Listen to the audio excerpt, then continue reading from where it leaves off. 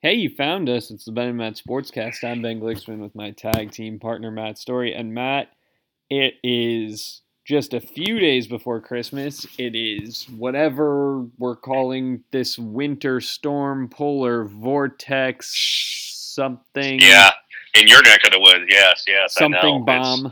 I can't remember Yeah, what it is. yeah, moving through, I guess. Yeah, But yeah, we woke up this morning at it was like 29, and it's just been dropping every yeah, minute. So now it's below freezing, or I mean below zero. yeah, Uh, yeah. below freezing. It's been below freezing for a I was couple gonna of say, I days think it now. started there. Yeah, Yeah, yeah. It's now well below. It sounds like. yeah. But hey, it's warm inside, and that's where I'll be to watch college football for the next. That is true. That is true. It's starting to kind of bowl season gets underway early now, and it's a slow rollout, but we're starting to get some.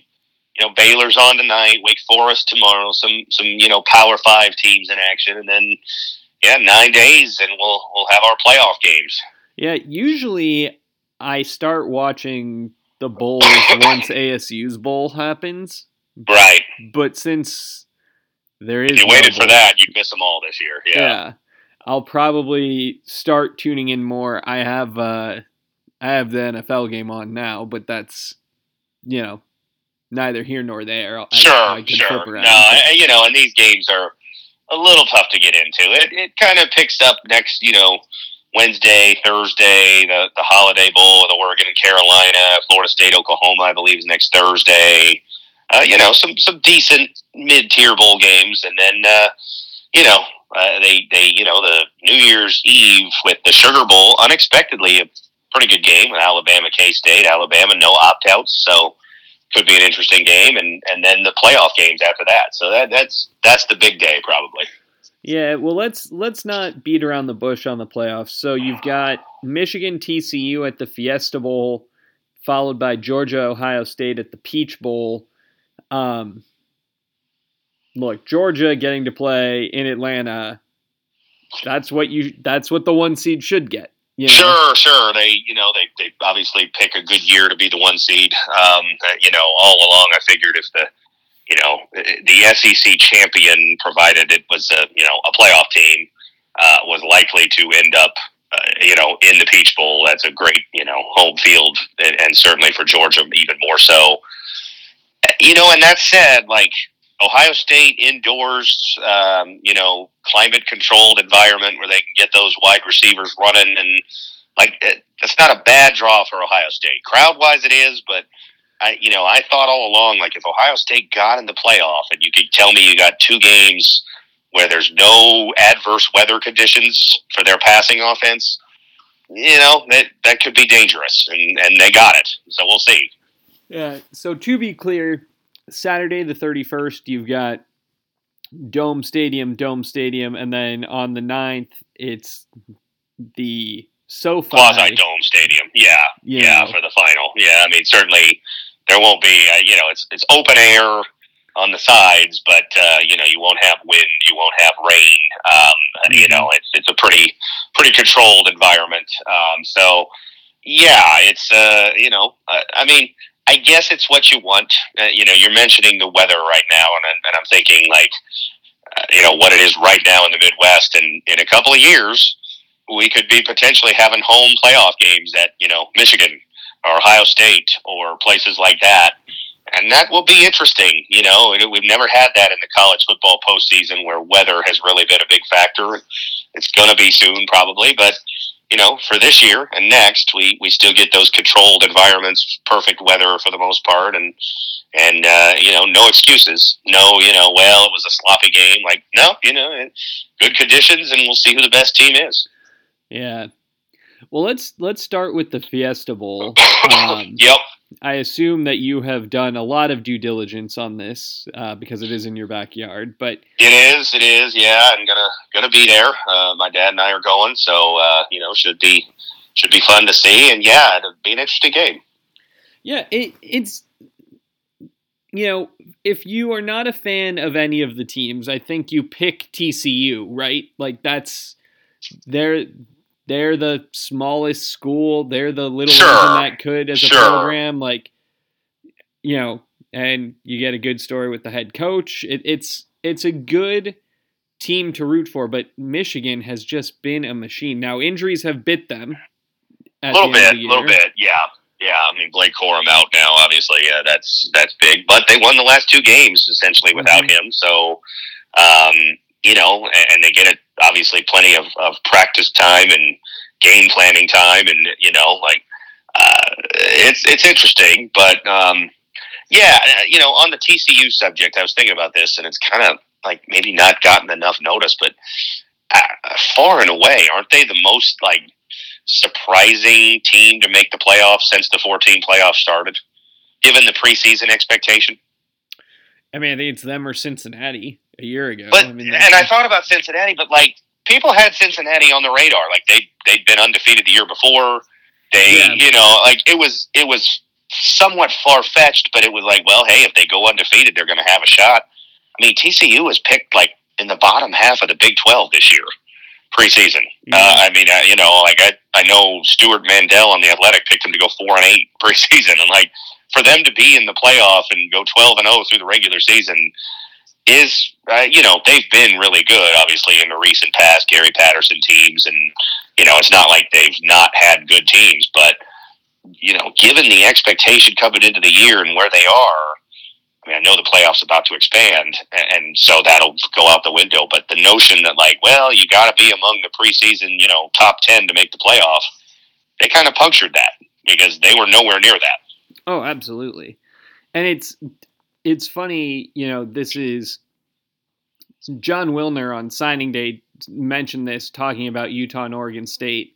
Everyone gets wrapped up in class rankings and player rankings, but some of it is fit, and TCU is all about fit. Like, sure. It all seemed to click and work this year, Yeah, and they had kind of a magic carpet ride through October, especially.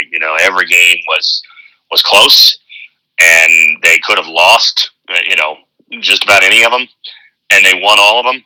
And then it starts to build on itself, and you have these comebacks, and the game-winning kick against Baylor, last play as the clock is ticking down, no timeouts, you got to rush the field goal team on, and guy goes out and just drills it.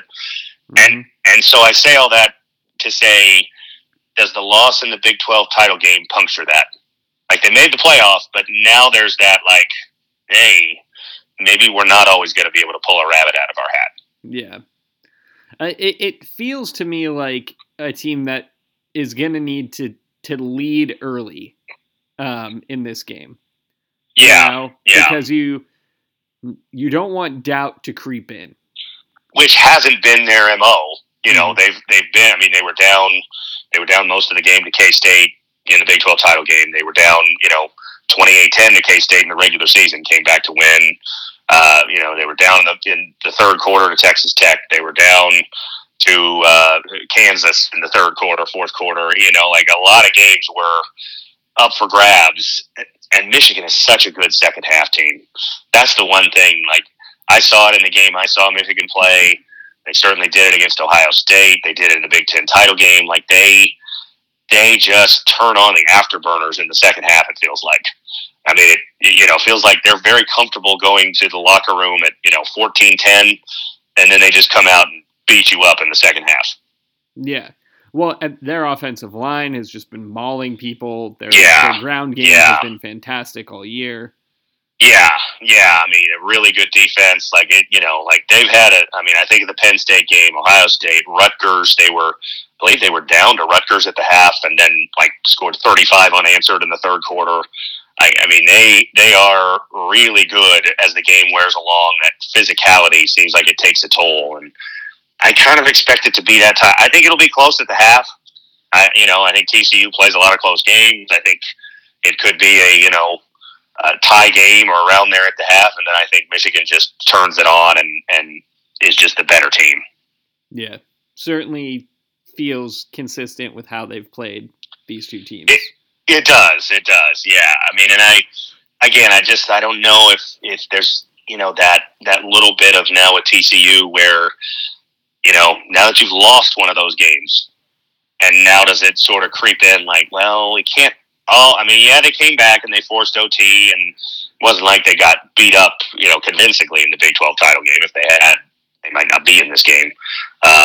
But still, when the magic runs out, now you have time to, sit on it a bit. And you lose that week-to-week feel. I feel like Michigan's just the better team. They, better defense, better running game. Just feels like it's their game. So I know you pretty well, and when we started talking, you mentioned Ohio State indoors, exciting team. Are you thinking Ohio State over Georgia? Are you leaning that way? No, I'm not. But I'm not. Like, I feel like there's a presumption that Georgia's going to win. Georgia's going to roll. And I think they probably will. I mean, if we're making picks, and we are, I'm going to pick Georgia. Mm-hmm. But I do, it's that, and it's also like, or not Ohio State, LSU, threw for 500 plus yards on them in the SEC title game. Now, some of that was garbage time.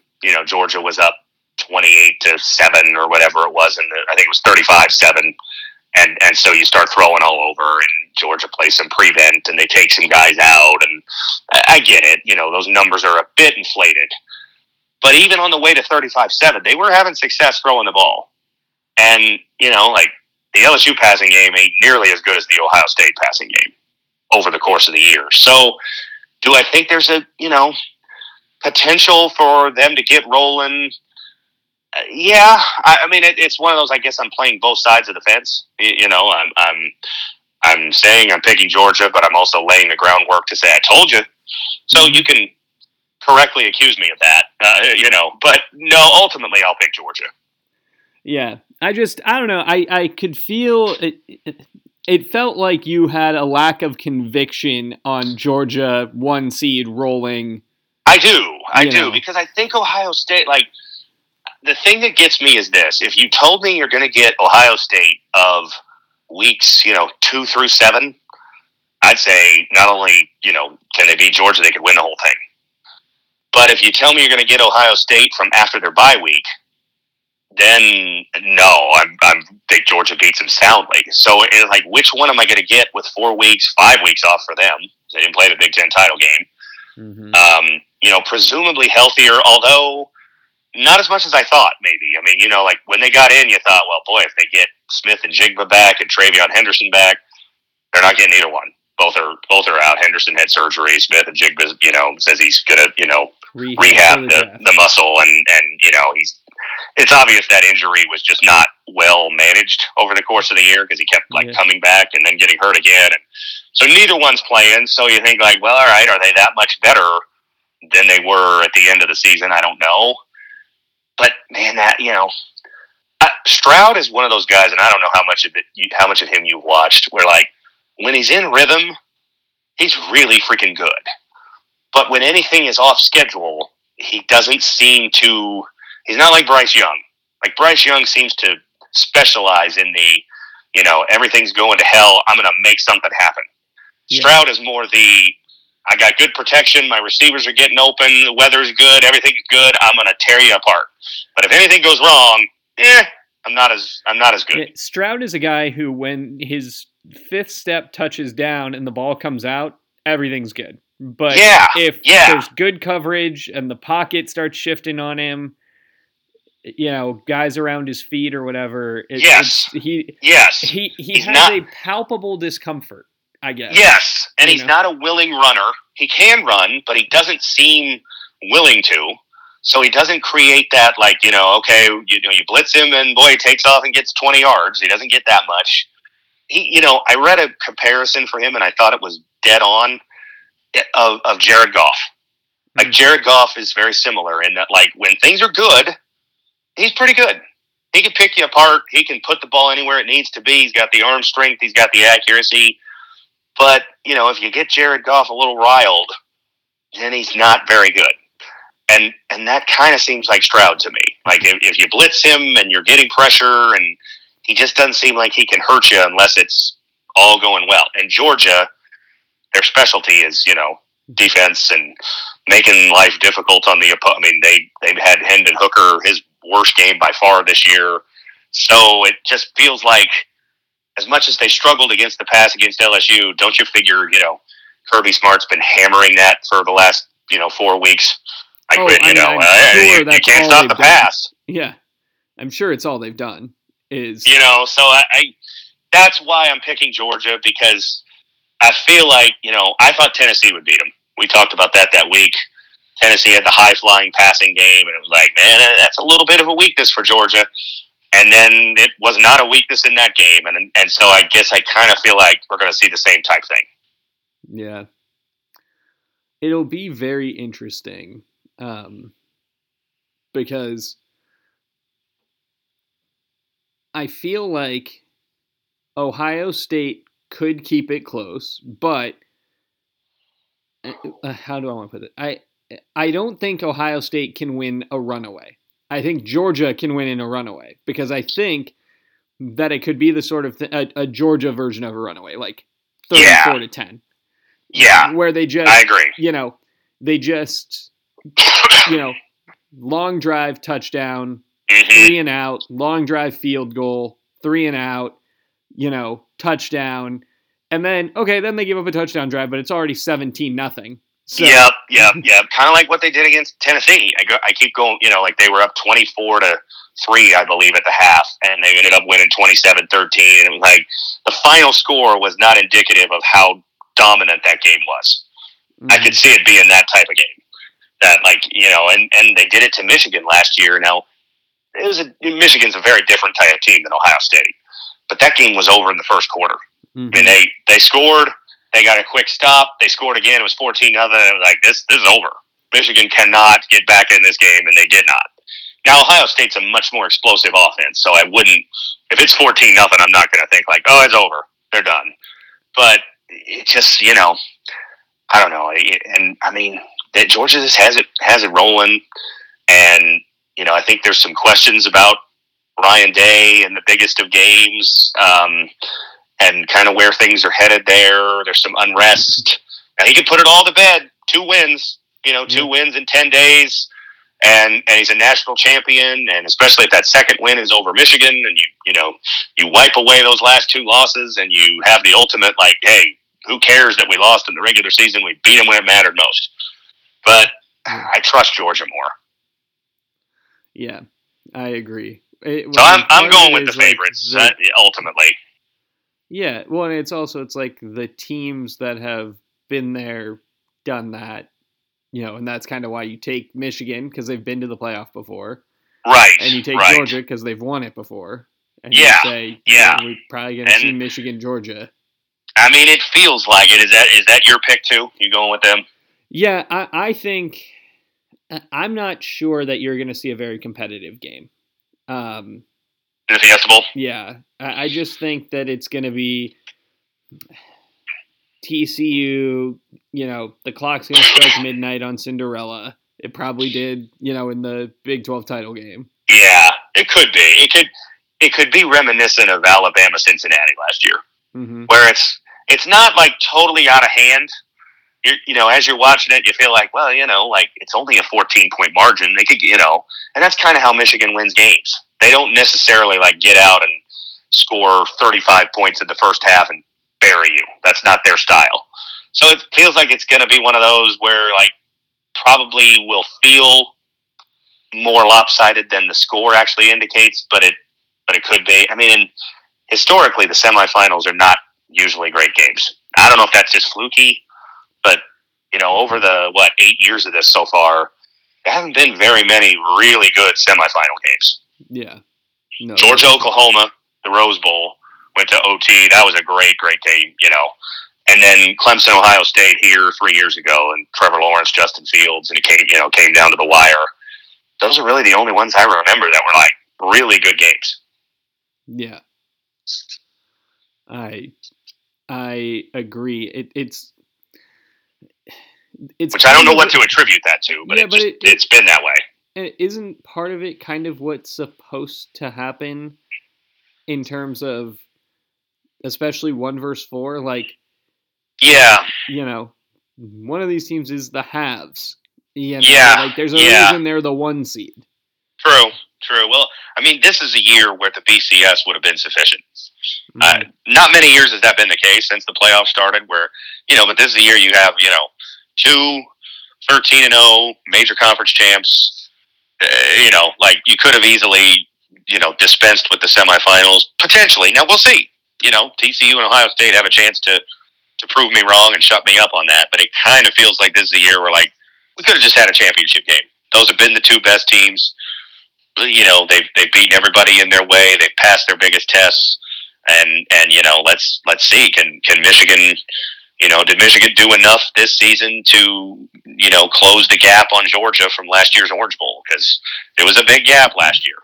You left that game thinking, yeah, Michigan's gotten a lot better, but boy, can they really win a national title with this approach? Well, we might find out here in 2.5 weeks. Yeah. Let's pivot to talk about signing day and ASU. I saw one rating had us with the number 3 transfer portal haul. Well, volume certainly puts us near the top, if nothing else. And and credit where it's due. Dillingham staff had under a month and put together a not embarrassing first class. No, agreed. And since we've talked, last Saturday, was it Saturday or Sunday? Sunday. Mm-hmm. So 4 days. We added, you texted me later that day that we added like 4 more guys and then 3 more guys. And a couple days later, we got the commitment from Drew Pine. We discussed last time we talked that, like I said, I was hoping we'd add another, veteran quarterback to compete for the job. We did exactly that. I don't think it's his job by default, but it certainly gives us a proven good starter. Somebody who, you've got Pine, Conover, and Bourget. Yeah. I think among the 3 of them, you hope that somebody emerges and it is good enough to, be a good starter for you. I don't think there's a Heisman contender among those 3, but, can you get a solid Pac-12 starter out of one of those 3? I think so, hopefully. Well, you lose Israel Collins, or is that his name? Israel Carter and Finn Collins. Israel Carter. So Finn Collins left. Is Israel Carter not signing? I heard he was postponing it. He's not going to sign until February, and he's reevaluating things. Yeah. Which is not a huge shock. No, I saw one report that Dillingham had not done a home visit with him. Yeah. You can't hit everybody. That's the thing. Well, and he landed 2 transfer quarterbacks, including a guy who started 10 games and right, who have multiple years of eligibility. Yeah, I think Conover has 2 or 3, Pine has 3. Mm-hmm. So Conover's hard to keep track because he's been out of high school for 4 years, but 2 of those years he wasn't in college. So, Conover might have 4 years left. I don't know. It's hard to keep track. But you hope that those guys can give you something, and you go to work on the 2024 high school class. I think that's what you should be doing is you get through this year with the transfers with Bourget. You ideally you find yourself a starter not just for 23, but maybe also 24. Mm-hmm. And you go to work on the high school class, and hopefully your guy of the future is the guy you get next year. Yeah, and meanwhile, you've got, as we were saying, a competent signal caller. Yeah, whoever it is, you've got enough bodies in there that whoever comes out of that battle, you'll feel pretty good. Yeah. Drew Pine's an interesting one because if we were still, and I'm glad we're not, but if we were still, running last year's offense that we opened the season with, you'd feel like, well, Drew Pine's probably a pretty good fit for that. That's kind of what Notre Dame did this year. Run the ball a lot, throw to the tight end. Wasn't explosive, but, they found something. He went 8-2 as the starter, was pretty effective. And we've got good tight ends. We do have good tight ends, and he obviously had one of the best in the country in Michael Mayer. Though Conyers may not be that good, but he's pretty good. He emerged, and I don't know how Pine's going to be in an offense that seems like it is much more built for an explosive quarterback. What Dillingham has been associated with and ran at Oregon this past year is the quarterback's he's a run threat. That's not really what it seems like Drew Pine is. Feels a little potentially square peg, or square peg in a round hole type of deal, but maybe not. Maybe Pine has more in him, and it just, the Notre Dame offense wasn't built that way. You never know. Well, and also it could well be that the blended play calling from the new offensive coordinator plus Dillingham's offense, you take some pieces out, and it's a lot more of the motion misdirection. Sure. And less of the quarterback read. Yeah, for sure. That's very possible. There's so much unknown, and I think that's the thing about when we talked last, and it was like, well, I just wanted us to add another piece, because I don't know about Conover. As I said it last week. It's been so long since he's played significant football, and I really, nothing against Bourguet, but I don't want Bourguet to be the starter unless he really earns it. And I feel like now he's got two legitimate competitors, and so if he's the starter, I'll feel like, well, all right, he probably really earned it. He's probably the best guy for the job. Yeah, that's kind of what I was getting at in terms of the quarterback room now, right? Feels good. It feels, it's like you said, there's probably not a Heisman winner. It's not Caleb Williams transferring in, but you look around and you say, okay, like you can do something here. Yeah. I think that's what we're. I don't expect any of these guys to have a Caleb Williams or a Michael Penix or Bo Nix sort of. Boy, they come in and they're just lighting it up, and I don't think that's going to be the case. Now, who knows? Maybe Conover was pretty highly regarded out of high school, and maybe he'll be the guy. From what I saw of Drew Pine, he's not that type, but can he be a steady game manager type if you can run the ball, if you can, play good defense? Now, I don't know if we have the pieces to do that, but we'll see. I think it's just a better group, and we got a little bit of I know last week I said, our three young guys, are they all still here? Well, Finn Collins is the first of the three to leave. He might not be the last, I guess, but it's a total makeover in some ways. Jones is out, Tyson is out, Collins is out, Conover's in, Pine is in, and much like the entire roster, it feels like it's a complete rebuild from square one, which I'm okay with. Oh yeah, I think you have to be. You went 3-9. You had a complete overhaul of your coaching staff. Your offense was a run first / run exclusive with a running back who's gone and a number 2 back who's gone. So right, yeah. So when we had all the defensive linemen in the portal, and I know 2 of them have since said they're staying, and that's a little upsetting, and you hear like, oh, you're losing all these guys, but at the same time, and I said this to you in text, like when you're 3-9, I'm not gonna wring my hands about anybody. Nobody on this roster last year was so important that we've got to keep them. You want to keep some, and it appears we have. But you got to be willing to start over completely. And with all the transfers he's added, that is certainly what we're doing. Yeah, well, and that's one thing that you and I have talked about before, which is there's no spot that's not a competitive spot. No, definitely not. No one is a in-pen, locked-in guy right now. Not a chance. I don't think anybody. I can't think of a soul. I guess maybe Jalen Conyers, based on what he did the second half of the year, is if you ask me right now, who are you most confident will be a starter at his position?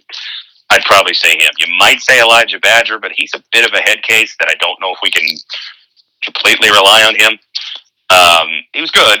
this year, but would it shock me if he ended up leaving or, having problems with the new staff or something like that? No, it wouldn't. And defensively, I can't think of a soul that I'm like, oh yeah, they're absolutely, pencil them in to be a starter. Not yet. No, it's Carter Brown, I think. Yeah, I suppose the kicker. Yeah, I think that's it's true. his job.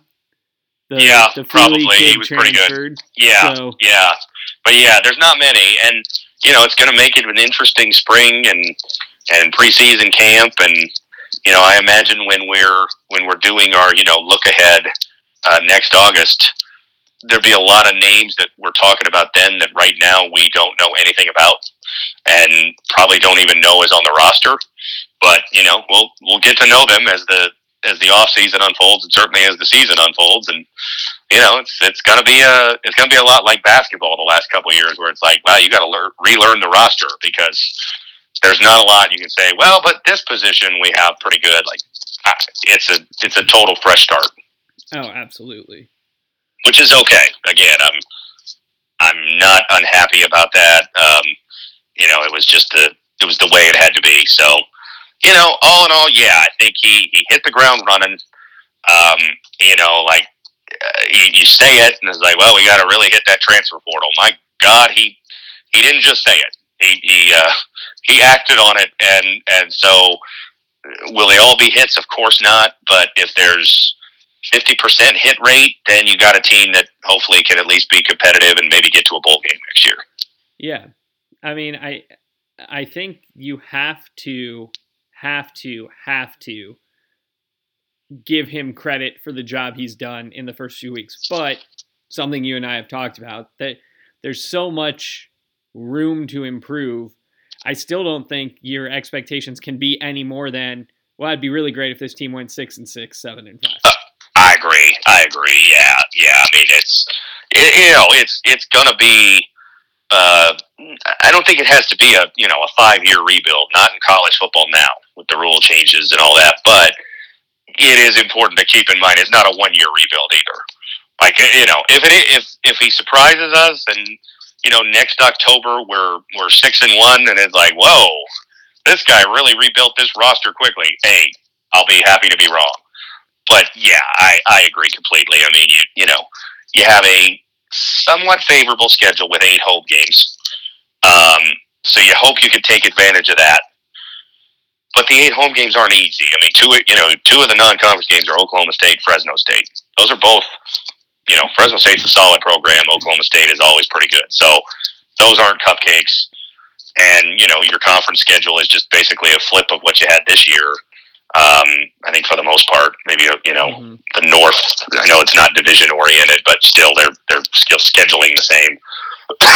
So not going to be easy. I think they go to Washington. USC comes here. You go to UCLA.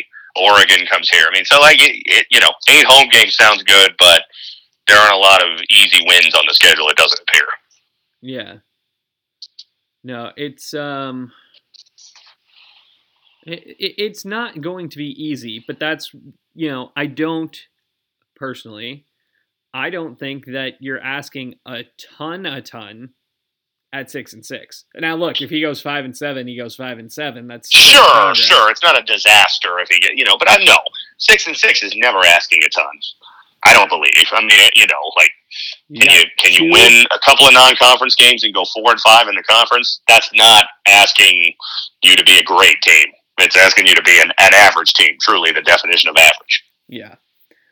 Now, we were far from it this year, but yeah. All that said, a couple games could have gone the other way. We went 3-9, and we could have beaten Arizona, and we could have beaten USC, and we could have beaten Oregon State. Probably that's probably not a fair one. Oregon State beat us soundly, but Stanford certainly was a game we could have won. I mean, as bad as this team was, they weren't that far away from winning 5 or 6 games. Oh yeah, and that's the cupboard was pretty bare, and a lot of guys left. That being said, it's pretty easy to restock the cupboard. Yes, it is. Much easier than it used to be. And, that's the big thing. I saw, for whatever it's worth, and these don't always translate into a ton, that the thought process is, we moved up to somewhere around the mid 50s in terms of recruiting class. We were outside the top 100 a month ago. Right. But we moved somewhere into the mid 50s. Is the mid 50s good? No. But is the mid 50s a team that should be bowl eligible? Yeah, because at least make the bowl. Yeah, and it's certainly better than in the hundreds. So no, it's not good enough. I hope that in a year's time, in 2 years' time, that we're not still in that area.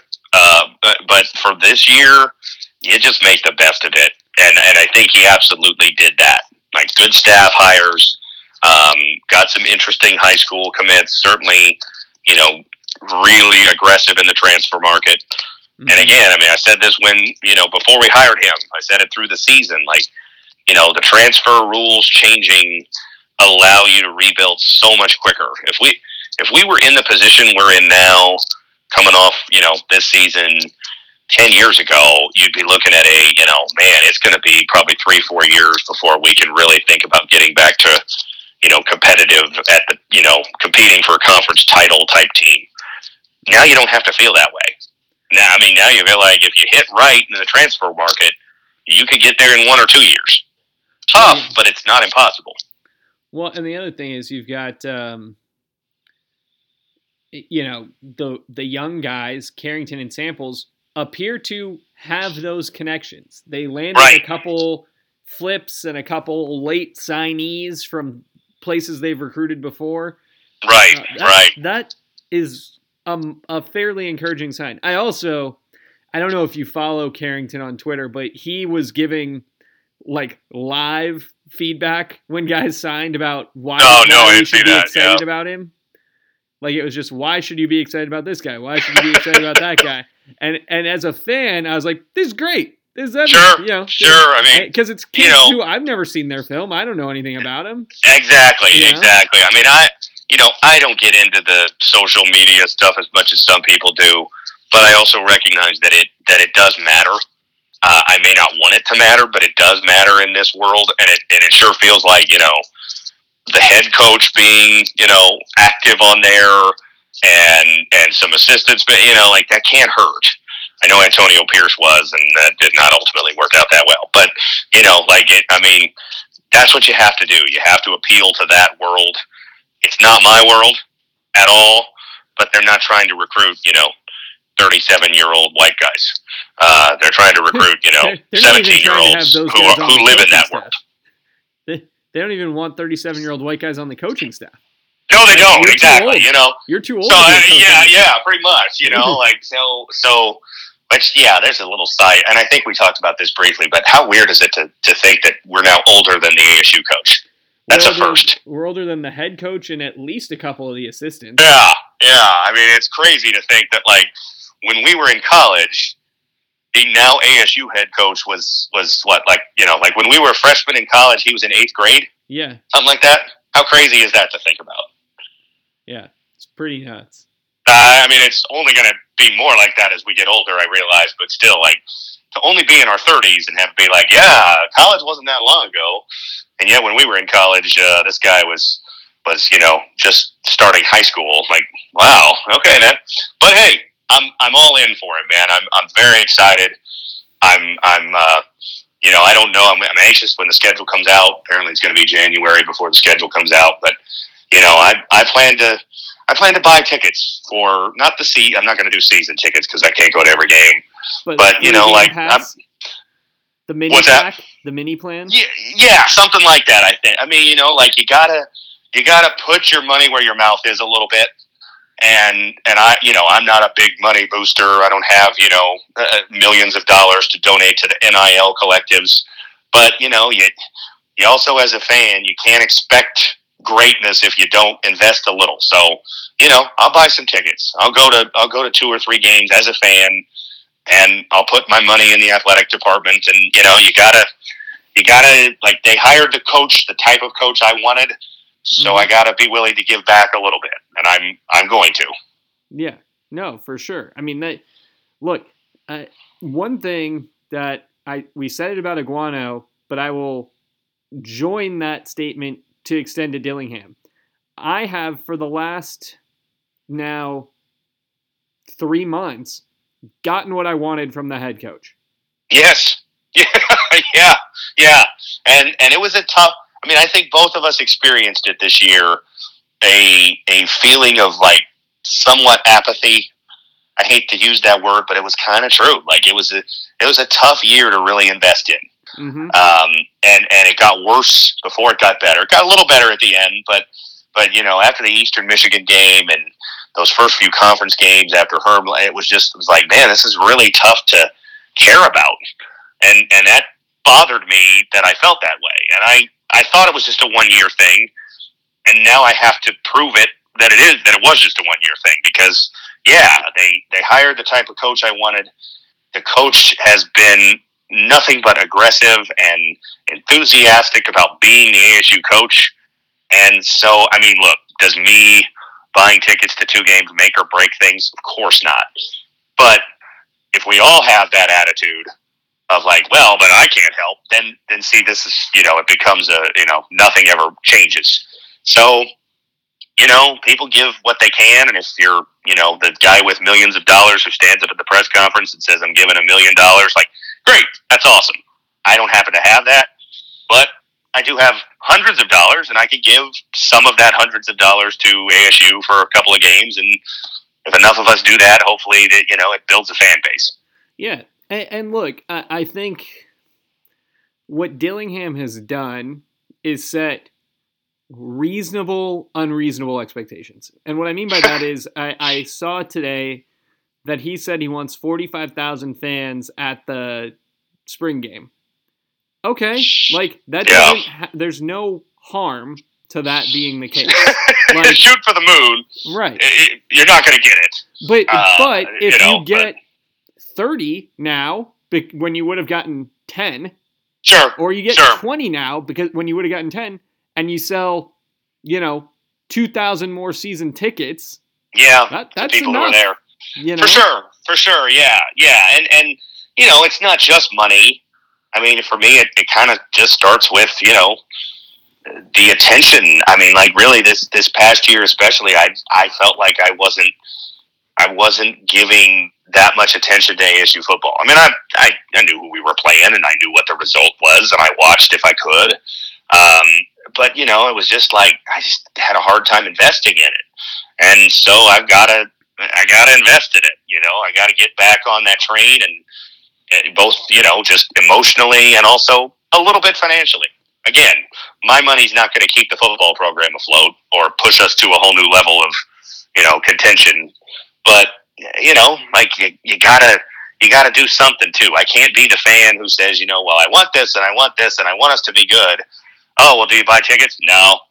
I get the, cheapest tickets off StubHub and, yeah, I've done that. I can't say I won't do it again, at least for a game or two next year, but, maybe 1 or 2 or 3 games, like buy a decent seat, get a couple of tickets, go with my dad, or something like that.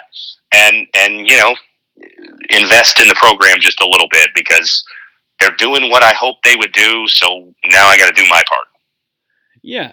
Well, and that I think is an important thing that you would hope that all of the fans take away, which is you don't have to do everything. No. But if you can do something. Exactly. Most fans don't have millions of dollars to give to a NIL collective. If you do, and you can give it, and you want to support ASU that way, that's great. But, most of us don't have that. Most of us, we work for our money, and that money goes to keeping our lights on and keeping TV working and power and, all that good stuff. So we don't have a ton of disposable income. But what we do, it's a good home schedule next year. Again, Oklahoma State, Fresno State, USC, Oregon, Washington State, Arizona, that's a solid home schedule. Colorado, which has never been an attractive home opponent before, but is now. Mm-hmm. Like, that's 7 pretty darn good opponents, or interesting opponents for one reason or another. Yeah. So, hopefully the attendance is good. Hopefully you keep people in the stands for more than a quarter or a half. like the UCLA game was good attendance, but by the second half, it was 3/4 empty.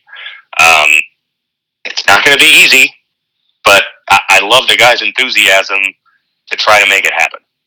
Yeah, absolutely. Now to pivot to a slightly downer note, ASU basketball still ranked because a new poll hasn't come out yet. Yeah, we got in. Yeah. Yeah. And then we appeared in San Francisco. We were without one of the Cambridges, and we did nothing. We allowed 50% shooting from three. We couldn't score. We had 2 points for the first 10 minutes on. It was an absolute housing. Yeah. I mean, we lost. What was it? 97-60 was the final, and that probably is as good as it could have been in terms of a final score. I mean, it was 81-36. So we won the last several minutes just to make the final score look a little bit better. Mm-hmm. So. Not good. Not sometimes good. When those things happen, you say I don't know if that was an accurate reflection of the game. It was accurate. It was. Yeah, it was a beatdown. San Francisco, they're 9-4. I know they had lost to UT Arlington, which isn't great, but they were a tournament team last year. They beat UNLV a couple weeks ago, or a week or so ago. UNLV was unbeaten, I think, going in.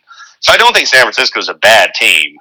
Losing it is not bad. Getting absolutely demolished is what is a little bit harder to swallow. And we lost by 10. I probably would have, okay, what are you going to do? But, yeah, getting housed in the way we did is concerning a little bit.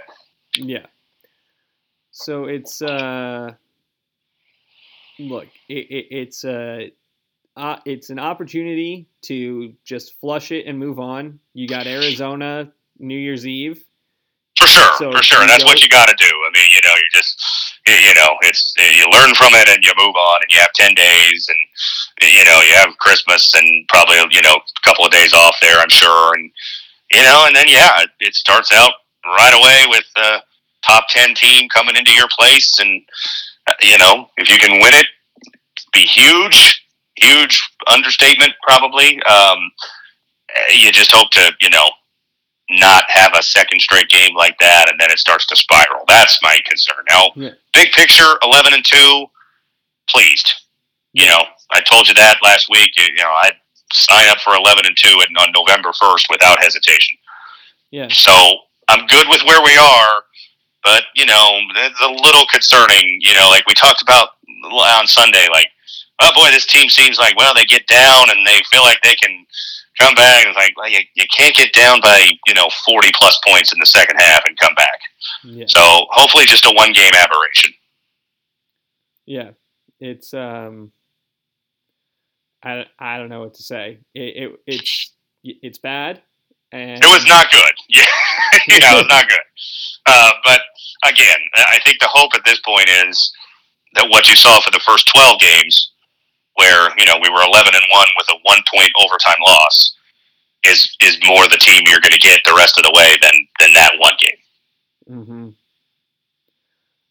And look, it's not good, but there's a lot of season left, and if you do damage in the conference, that's enough. You can make the tournament with the 2 losses we have. You can still make the tournament comfortably. Oh, for sure. I mean, I think if you go, 11-7 from here, which would put you 13-7 in the conference, and that'd be 22 wins. Yeah. I think you're feeling pretty good about your chances. 22-9.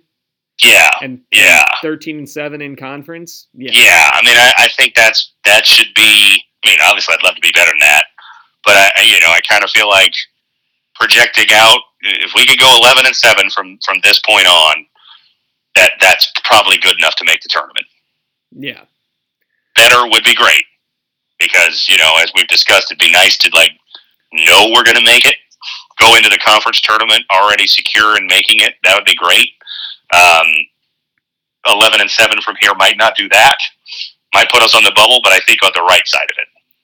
Yeah. I mean, you and I talked about on Sunday, defense travels and these things, and it was one of those games where just everything went wrong, and that's you. It's hard to read much into it because of just how lopsided it was so quickly. Exactly, and so that's why at this point I'm willing to chalk it up to just a rough night. Just one of those games that happens. You just don't play well. You get behind. You're on the road. It's 4 days before Christmas. You're probably a little bit, mentally not 100% there. Those aren't excuses, but they are probably reasons. And so I'm not panicking by any means. Now, if the Arizona game goes the same way, panic meter starts to come into play a little bit. Like, whoa, what's going on here? If you're, blown out a second straight game, even though Arizona's really good, that would be a bad sign. If that happens, you're at home. You should be better. Like you should. Now, it's not. I mean, I don't know what the crowd atmosphere is going to be like there because it's New Year's Eve. It's afternoon. School's obviously not in session. But it's not a great draw to get that Arizona home game. I mean, it's one of those things. It happens. Sports fans in the city might migrate more to the Fiesta Bowl. I'm going to. I mean, the Fiesta Bowl is at 2. The Arizona game's at noon. You can't go to both.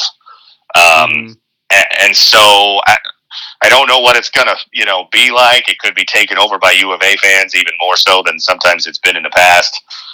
But nonetheless, it's a home game. It's your conference, well, not conference opener, but, the start of full conference play. You should be able to give an inspired effort. I'm not expecting them to win the game. I'd love it if they did. But at the very least, let's not have another blowout. Let's not, let that sort of become a snowball where you're thinking like, what happened to the team from November and December? Yeah, exactly. What I would love to see is a good defensive game here. Yeah, exactly. Yeah. Just a better effort, a competitive effort, so that, Arizona, UCLA, probably the 2 best teams in the conference. I think that's fair to presume at this point. So, do we need to beat Arizona? No. Again, I'd love to. It would be good if we could. It would be great, sure. I mean, for many reasons. First of all, just beating Arizona is nice. But, if we can beat the 3rd best team in the conference, and I don't know if we can. I'm not saying we are, but if we can be, behind Arizona and UCLA, but ahead of everybody else, we're probably going to the tournament, and that'd be a pretty solid result from this season. Yeah, we're probably going to the tournament, and we're probably not sweating much on the bubble. Right. So, we've got 2 wins already in our pocket, which is nice. That's the benefit of this, weird starting the conference season in early December and then taking 4 weeks off from conference play.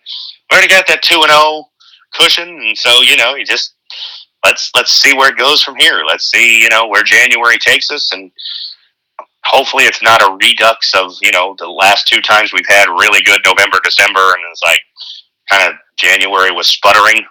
I know the next game is still technically December, but, we've been here before. Oh, we're ranked and we were 11-2 or 11-1, and it's kind of gone off the rails in January. So first challenge for old Bobby Hurley is let's not let that happen again. Yeah, exactly. So I think with that, we're going to wrap up our year. Yep. But hey, we're 388 episodes into this. That is an insane amount of episodes to have done. It really is. It really is, yes. At one point, my wife suggested maybe she should start listening, which she hasn't. So, She going to go back to episode 1? Like start from the beginning? Yeah, my dad was like, do you talk about anything besides sports? And the answer was not really. He went back and listened to a very early Beverly Hills Cop. I remember that one. Yeah. Yeah, we've done some movie ones or TV shows or, But hey, I mean, the name is the Ben and Matt Sportscast, so Yeah. I don't want to be one of those sports shows that it's like, hey, why don't you guys ever talk sports? No, that's what we do. We talk sports. But look, we'll be back next year. We'll talk about Yes. what happened in the semifinals. Yes. We'll have to get one in between the semifinals and the final there, and look ahead to the championship game. Until then, happy holidays, happy New Year. He's Matt. I'm Ben. It's the Ben and Matt Sportscast.